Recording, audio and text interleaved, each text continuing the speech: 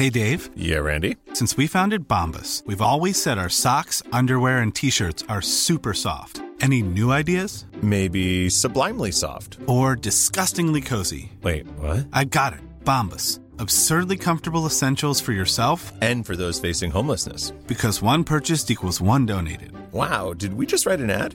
Yes. Bombas. Big comfort for everyone. Go to bombas.com/ACAST and use code ACAST for 20% off your first purchase. I'm Sandra, and I'm just the professional your small business was looking for. But you didn't hire me because you didn't use LinkedIn Jobs. LinkedIn has professionals you can't find anywhere else, including those who aren't actively looking for a new job, but might be open to the perfect role, like me. In a given month, over 70% of LinkedIn users don't visit other leading job sites. So if you're not looking on LinkedIn, you'll miss out on great candidates like Sandra. Start hiring professionals like a professional. Post your free job on linkedin.com/people today. Hallå där i karantänen. Här sitter jag och Ronja. Som att alla vet vem du är. Man behöver inte säga ditt efternamn. Det är som Carola. Ja, men precis. Jag har fått höra den där poddtjejen har jag fått höra några gånger. Men Investpodden, precis, kommer jag ifrån då. Ja, Köpke. Köpke, ja. Exakt. Gud. Ronja Köpke heter du. Från Investpodden. Och jag driver ju Feminvest och brukar publicera avsnitt via Feminvestpodden. Och den här veckan så har vi slått våra kloka huvuden ihop och bestämt oss för att faktiskt försöka reda ut lite olika tankar och teman runt covid-19 och hur det drabbar vår ekonomi. Precis, så vi kommer nu dela upp det här. Så vi kommer prata historik, privatekonomi, småbolag, börsen och vad man kan göra nu för att inte drabbas så hårt. Och lite mindset hur man ska tänka. För att det delas ju väldigt mycket saker på sociala medier. Och man vet inte riktigt vad man kanske ska lita på eller hur man ska tänka. För det är så mycket rön så att man blir ju trött bara av att scrolla Facebook nu. Så därför bestämmer vi oss för att göra det här. Och nu kommer vi dela här i båda våra kanaler. Så alla som lyssnar på Investpodden, in och lyssna på Feminvest. Och vice versa.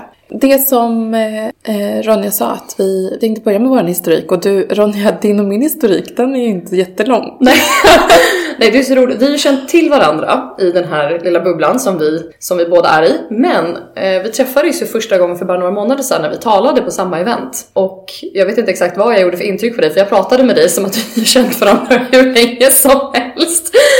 Och så till middag. Och nu sitter vi här i din lägenhet. Ja. Vad mysigt. Och vi bor ju inte jättelångt ifrån varandra heller. Så det passar ju väldigt bra i dessa karantäntider. Och du är ju dessutom riskgrupp. Så att vi får ju sitta med lite ett avstånd mellan varandra här. Jag lät bli att slicka på folk på vägen hit. Helt enkelt. Men vi börjar med lite historik. Och liksom sätter det här under perspektiv. Både till börskrascher. Men också till pandemier, tycker jag. För det är liksom, vi behöver få med oss bägge delarna, eller vad tänker du? Absolut, och du är ju nu vår utnämnda dagens historiker. Så kör hårt.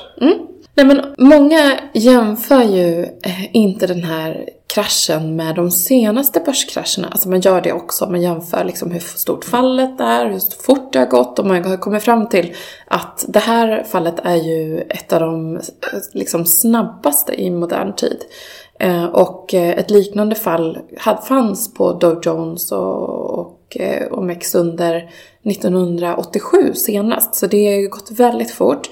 Och man förväntar sig lika så att det kommer att gå väldigt fort uppåt. Och vi hade en rekyl här den här dagen som vi spelade in igår på 7-8% från OMXS30. Den 24 mars, ja.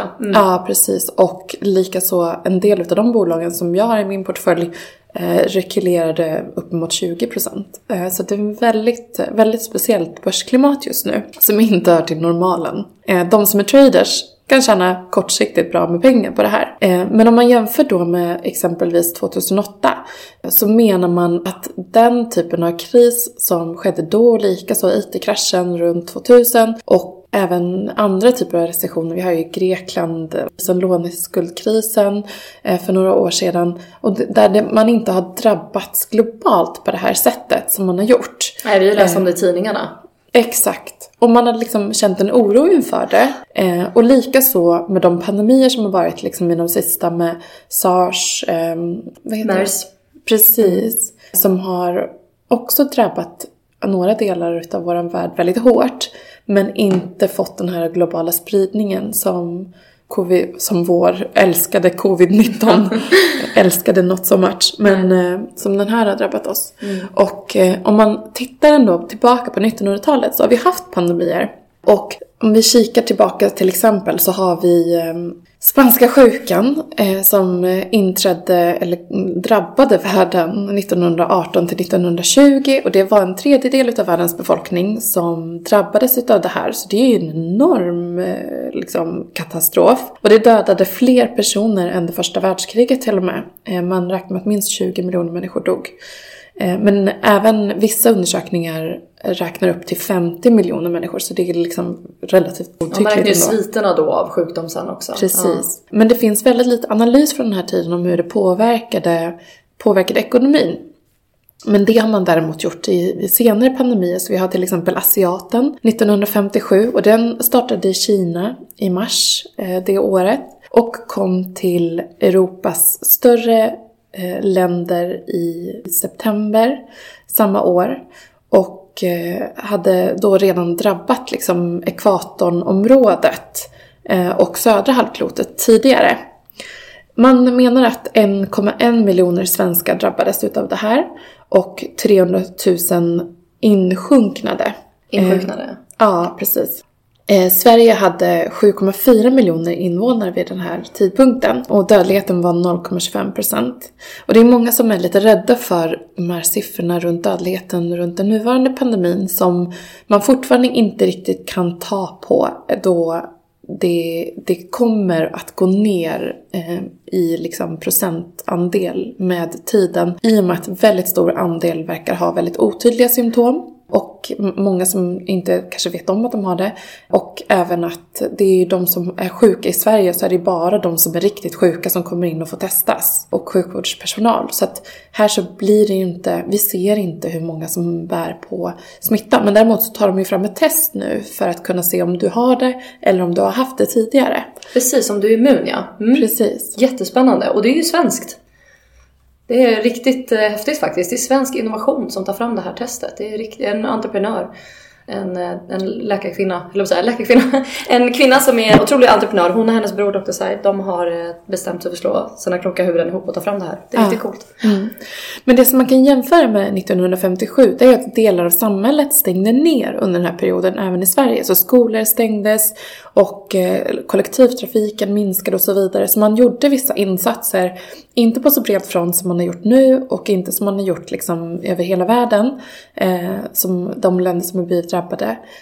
Men man gjorde ändå vissa insatser som gjorde att man räknar med att det påverkade ekonomin och bidrog till att det stod still under en period. Sen så har vi Hongkong-influensan, och det var juli 1968, och även den startades i Kina. Jag vet inte vad. Ja, det känns som att det är någonting gemensamt. Och den drabbade Hongkong väldigt snabbt. 500 000 människor insjunknade. Och sen så spred den sig till Europa. Men det var inte någon typ av nedstängning eller så i Sverige under den här perioden. Även om det var några som drabbades. Så att vi har egentligen olika typer av pandemier som har drabbat världen. Och jag såg till exempel 2015 så släppte Bill Gates har du sett den? Ja, det har jag. Men jag såg den nu 2015. Så det var ett tag sedan. Men när han säger att det som kommer bli vår stora ekonomiska kris, det är ett virus. Precis. Helt galet. Ja. Han har ju rätt. Och sen dess har man ju sett att USA både har minskat sina insatser runt forskning runt virus. Och det finns ju inget seriöst satsat på initiativ för att hantera den här typen. Det finns något typ av initiativ, men de har inte fått de resurser som behövs för att jobba på att virus sprider sig över gränser. Så man måste jobba, och han säger ju det i den videon också, man måste jobba tillsammans, och man behöver lägga väldigt mycket pengar på forskning för att ta fram vaccin och så vidare. Men det är ju svårt också när det är en president som säger att det här viruset inte är någonting att bry sig om till en början. Så det handlar ju väldigt mycket om inte att sprida panik, men att bara vara förberedd. Och i och med också varför det har gått så fort, varför allting har kraschat på börsen så snabbt, det är just att vi reser, så viruset sprider sig väldigt fort, så det drabbade väldigt många ställen väldigt snabbt. Även om vi kan tycka att det känns som att det är långsamt, för vi får uppdatering hela tiden online, men om man jämför med en annan influensa så har det gått väldigt, väldigt fort. Det är också för att så fort man känner lite panik så är risk att man tar ut sina pengar på börsen.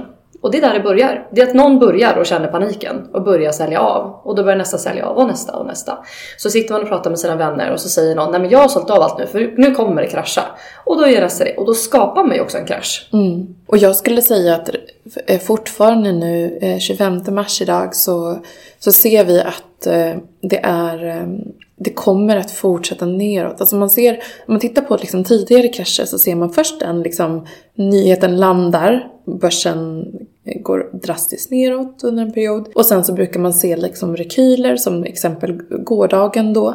Men som även följs av ytterligare nedgång. Nu har jag inte kollat på hur det har öppnat idag, men som liksom över tid, när man får de här dåliga nyheterna om att så här, men det här har drabbat det har kostat den amerikanska ekonomin så här mycket pengar, så här mycket kan vi nu inte satsa på innovation och utveckling på grund av det här bolaget drar in utdelningen, det här bolaget vinstvarnar, och det här är ju någonting som vi kommer att få följa nu under en längre period. Absolut. Och än så länge så står ju väldigt mycket still fortfarande. Du kanske kan förklara bara vad vinstvarna... Vi gör ju alltid i Investpodden, förklara alla ord. Vinstvarna låter ju som att det kommer en varning att nu kommer en stor vinst här. Men det är ju tvärtom. Ja, exakt. Ja. Det är ju när ett bolag har lagt en tidigare prognos om att man ska leverera ett visst resultat. Och man behöver sänka förväntningarna runt den helt enkelt. Och meddela det genom ett pressmeddelande eller kommunikation till omvärlden och marknaden. Tack, bra att du förklarar.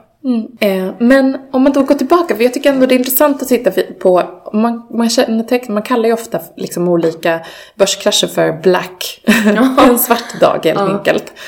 Och vi har ju Black Monday som drabbade Wall Street 2008, men vi har också Black Thursday som är ändå lite en jämförande kris som man ofta jämför med, som jag nämnde tidigare. Och det är ju för att det drabbade väldigt stora delar av ekonomin eller den gången, och likaså nu. Som du tittar på finanskrisen 2008 och IT-kraschen, så har det varit sektorer som har drabbats väldigt hårt. Vi hade fastighetspriserna, finansmarknaden havererade. Men många fortsatte ändå som vanligt i sina yrkesroller. Vi fortsatte att gå upp på restauranger, vi fortsatte handla och så vidare.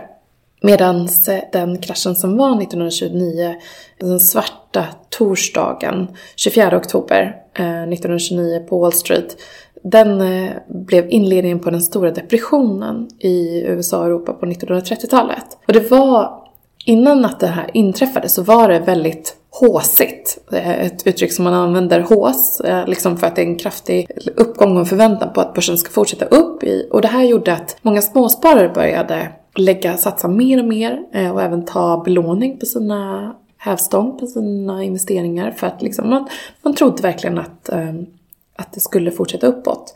Och det var ganska höga räntor under den här perioden. Precis, det är därför vi pratade om det förut också, men just att det är farligt att låna pengar för att investera. För händer det här, då står man ju både med lånare, skulder och en kraschad investering. Ja. Så det är ju bra, det är en bra lärdom. Ja. Och på sikt, så när det lugnar ner sig, så skulle jag säga att liksom, då kan man ta lite lån om man är sugen på att liksom, ta lite hävstång på liksom, en portfölj som inte är jättestor risk i. Men man ska vara väldigt försiktig. Men då menar du också att det är efter en krasch. Nu är vi ju så att säga på någon form av botten. Frågan är hur djup den är. Men när man tycker att nu, det kan ju bara gå bra. Det kan bara gå framåt, för det har bara gått uppåt senaste åren. Det är där det börjar bli farligt. Ja, verkligen. I våran bransch har vi pratat mycket om att det kommer ju komma någon form av bubbla, någon form av krasch. Och det spekulerats mycket i en ny fastighetsbubbla, är det en startup-bubbla som jag har pratat om. Alltså vad är det som kommer krascha, men det kommer ju bli någonting. Och nu blev det ett virus. Så det kraschade rubbet på samma gång. Och det hade egentligen, alltså det som man tänker, när man är mitt uppe i en liksom, man följer börsen, så tänker man inte att man liksom ser på de externa hoten som är. Och det har ju varit, de sista åren har ju varit Kina och USA och relationen där som har varit frostig. Det har varit Brexit. Ja, frostig, bra ord då. Ja. Men man har inte tänkt på att det skulle kunna komma ytterligare någonting. Ett överraskningsmoment. Och det är ju det här som har gjort att den har totalt havererat. Och alltså mycket osäkerhet på vad som kommer att hända. Absolut. Och för alla som är med om sin första krasch nu, det repar sig. Alltså någonstans är det ändå, vi vill göra det avsnittet för att lugna alla som känner en enorm stress nu i magen. Att man har förlorat alla sina pengar, alla sina tillgångar och det kommer aldrig bli bra igen. 2008 tog ju 6 år att repa sig och då visste man att det var en finanskris. Man vet vilka instrument man använder för att komma tillbaka. Men man vet hur man ska göra för att komma tillbaka. Det här är mycket mer volatilt, mycket upp och ner som du var inne på. Men det kommer repa sig. Det gäller bara att hitta vägarna. Så att alla som mår väldigt dåligt just nu, försök att lägga det åt sidan så länge och må så bra du bara kan. För att det tar bara lite tid. Och oftast har det varit så att året efter en börskrasch så har det följts av en uppgång. Det har inte alltid varit så. Det skulle kunna vara så att det går ner ytterligare i liksom 2021 av olika typer av anledningar. Men över tid, om man har en längre horisont som sparare, så kan man absolut fortsätta att investera och göra det månatligt. Det är den bästa medicinen. För då, om det går ner så sänker du hela tiden ingången på din investering. Vilket gör att du får möjlighet att tjäna pengar när det väl går upp. För det gör det så småningom. Absolut. Men om man då tittar på den här kraschen som inträffade i slutet av 20-talet, så påbörjades det av liksom en turbulens till en större krasch, det här datumet. Och sen så fortsatte det ner under väldigt många år egentligen, den stora depressionen. Och det hämtade sig faktiskt inte, räknar man, förrän efter världskrigen. Så att ibland så måste man ha ett väldigt långt perspektiv som sparare. Och med dagens liksom informationsflöde och event, så nu så på samma sätt som under ett krig så står ju samhället still, kan man säga. Det är liksom, man går inte ut och äter. Ja, det känns nästan som undantagstillstånd. Ja, så är det ju. Och det här gör ju att vi kommer att drabbas tills det sätter igång igen, hjulen börjar snurra. Det jag skulle vilja säga, och den strategi som Sverige har i jämförelse med andra i den här pandemin, det är ju att vi vill fortsätta hålla hjulen igång något. Men det är därför man har liksom nu senast gått ut med att du får inte hänga i baren, men du får sitta vid ett bord. Alltså försöka få någon form av intäkter, ge det intäkter till restauranger och så vidare. Medan i Norge och When you're ready to pop the question, the last thing you want to do is second-guess the ring. At BlueNile.com, you can design a one-of-a-kind ring with the ease and convenience of shopping online. Choose your diamond and setting. When you find the one, you'll get it delivered right to your door. Go to BlueNile.com and use promo code LISTEN to get $50 off your purchase of $500 or more. That's code LISTEN at BlueNile.com for $50 off your purchase. BlueNile.com, code LISTEN. Ryan Reynolds here from Mint Mobile. With the price of just about everything going up during inflation, we thought we'd bring our prices down. So to help us, we brought in a reverse auctioneer, which is apparently a thing. Mint Mobile Unlimited Premium Wireless. How to get 30, 30, how to get 30, how to get 20, 20, 20, how to get 20, 20, how to get 15, 15, 15, 15, just $15 a month? Sold! Give it a try at mintmobile.com/switch.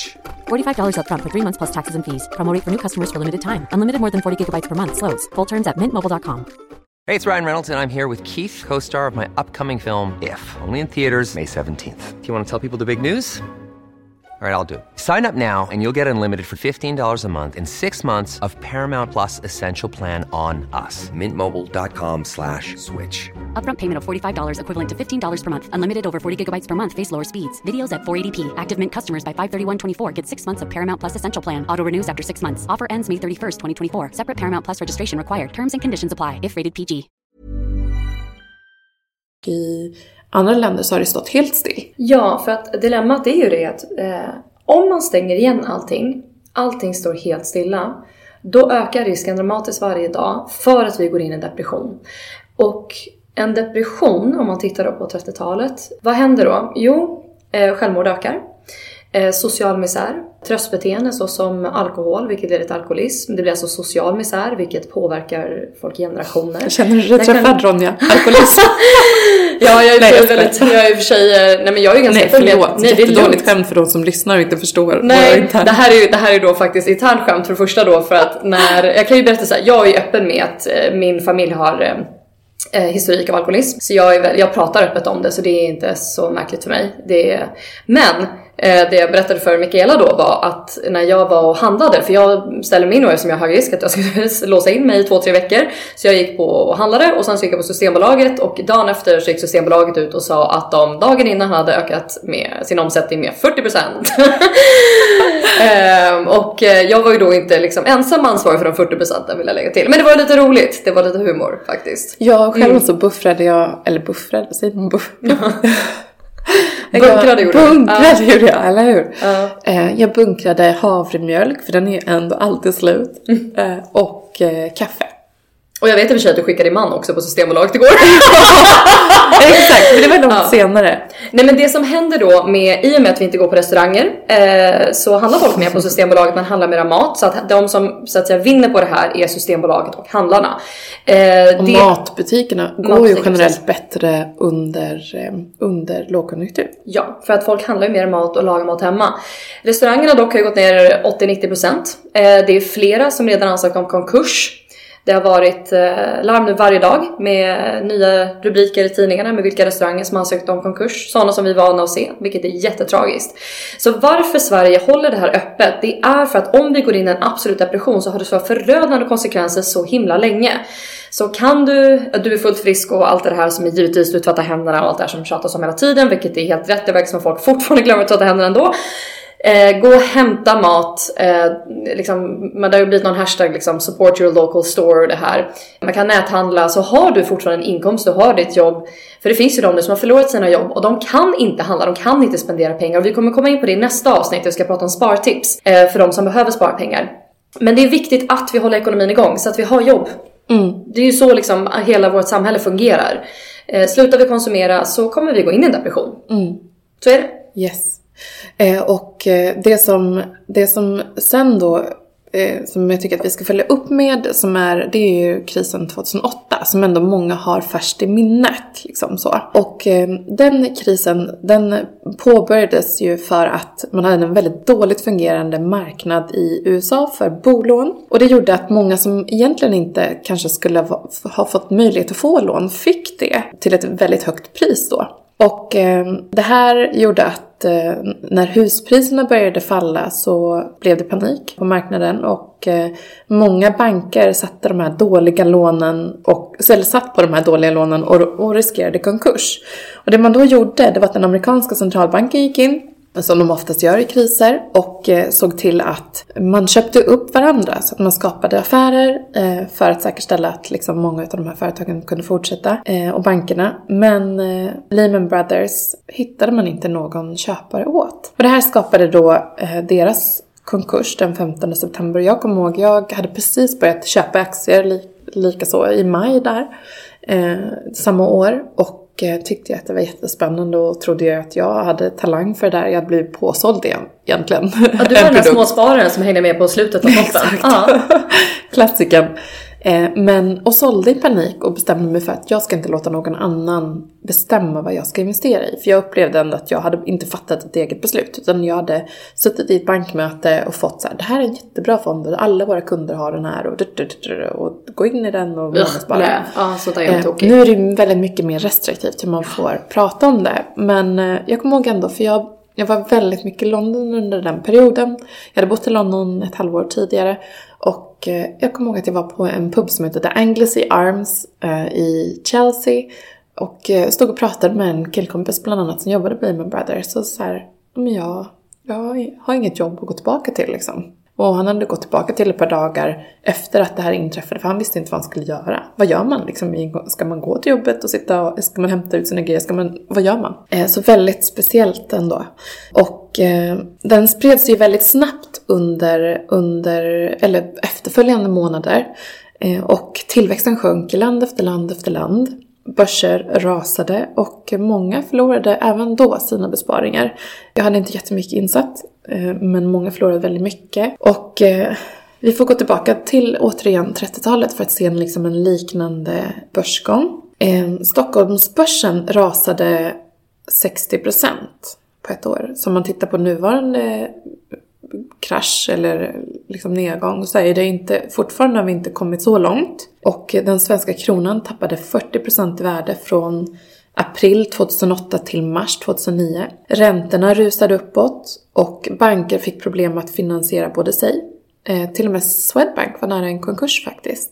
Arbetslöshet tog efterföljde såklart och exportföretagen kunde inte sälja sina varor. Det här ser vi också lite liknande. Att exporten som Sverige är så beroende av just nu finns inte i den utsträckningen den behöver för att få en fungerande ekonomi. Och det är för att gränser stänger, människor efterfrågar inte varor i samma utsträckning och produktionen står still i olika länder. Men det som också är viktigt att lyfta tycker jag, det är ju att sedan dess så har räntorna sänkts. Vi har haft historiskt låga räntor, minusräntor på många håll. Nu har vi höjt den svenska räntan, reporäntan till 0. Men i den senaste perioden så har ju USA rekordsänkt sin ränta. Och Sverige kanske kommer behöva göra det nu också. Men man har inte samma möjligheter att sänka räntan och använda det som ett verktyg. Som man kunde då i den här krisen. Ja, för vi har ju redan använt det instrumentet. Exakt. Och det är ju det här som många är lite oroliga för. Och då kan vi fråga sig i och för sig, varför pratar man om att sänka räntan igen? Ja, det är ju för problematiken också. Vi har ju väldigt hög skuldsättning just nu. Och i och med att räntan är så låg så innebär det att folk och företag tar större lån. Men för att liksom spinna på det här ekorrhjulet igen när den här situationen är över. Då behöver man ju säkerställa att hushållen börjar konsumera i väldigt stor utsträckning. Och det gör man ju genom att se till att de har mycket pengar som de kan använda. Och den största utgiften i och med att skuldsättningen är kopplad till våra bostäder, det är ju att sänka den största kostnaden för hushållen. Och därmed säkerställa att fler konsumerar. Precis, så att... Och det är därför vi har sett att det har kommit så väldigt mycket restauranger, exempelvis den typen av industri har växt fram som man har möjlighet till att konsumera när man har väldigt mycket likvida medel i hushållen. Precis, och för alla som lyssnar och inte har jättekoll på alla möjliga likvida medel är ju det att du kan använda omedelbart. Det vill säga att det inte är bundet i till exempel en fond som är låst, som är kopplad till en viss ålder eller ett visst år, eller i din lägenhet. Även om din lägenhet är värd pengar så kan du inte använda de pengarna. Utan det är det du helt enkelt har på konto så kan använda nu. Det är det som är likvidt. Exakt. Och det här med att det är billig ränta, det har ju då, som man säger också, låg ränta, billig ränta, har att göra med att då kan vi ta stora lån och ha råd med dem. Det är därför lägenhetspriserna och huspriserna har gått upp så mycket. För att vi alla kunde låna mera pengar och ha råd att betala våra månadskostnad. Så liksom så allting hänger ihop. Så nu sitter vi här på stora lån på våra lägenheter och hus för att priserna gick upp så mycket. Så vill man kunna köpa någonting alls så är man tvungen att ta ett stort lån. Och går räntan upp så är det många som drabbas av det också, framförallt nu då i arbetslöshet. Och det är därför då man tittar på att försöka sänka igen för att se till att folk har pengar att röra sig med. Mm. Det var det första avsnittet. Ja, precis. Lite historik och lite tillbakablick på liksom tidigare börskrascher. Och sen så går vi vidare till lite praktiska tips i nästa avsnitt, eller hur? Ja, spartips. Vi ses då. Hörs då. Hej!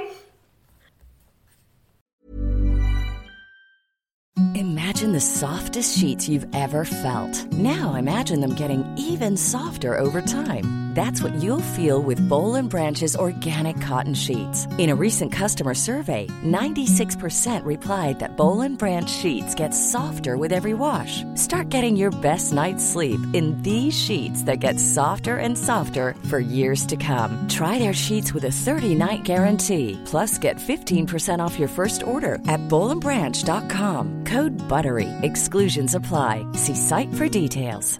Mom deserves the best, and there's no better place to shop for Mother's Day than Whole Foods Market. They're your destination for unbeatable savings, from premium gifts to show-stopping flowers and irresistible desserts. Start by saving 33% with Prime on all body care and candles. Then get a 15-stem bunch of tulips for just $9.99 each with Prime. Round out Mom's menu with festive rosé, irresistible berry chantilly cake, and more special treats. Come celebrate Mother's Day at Whole Foods Market.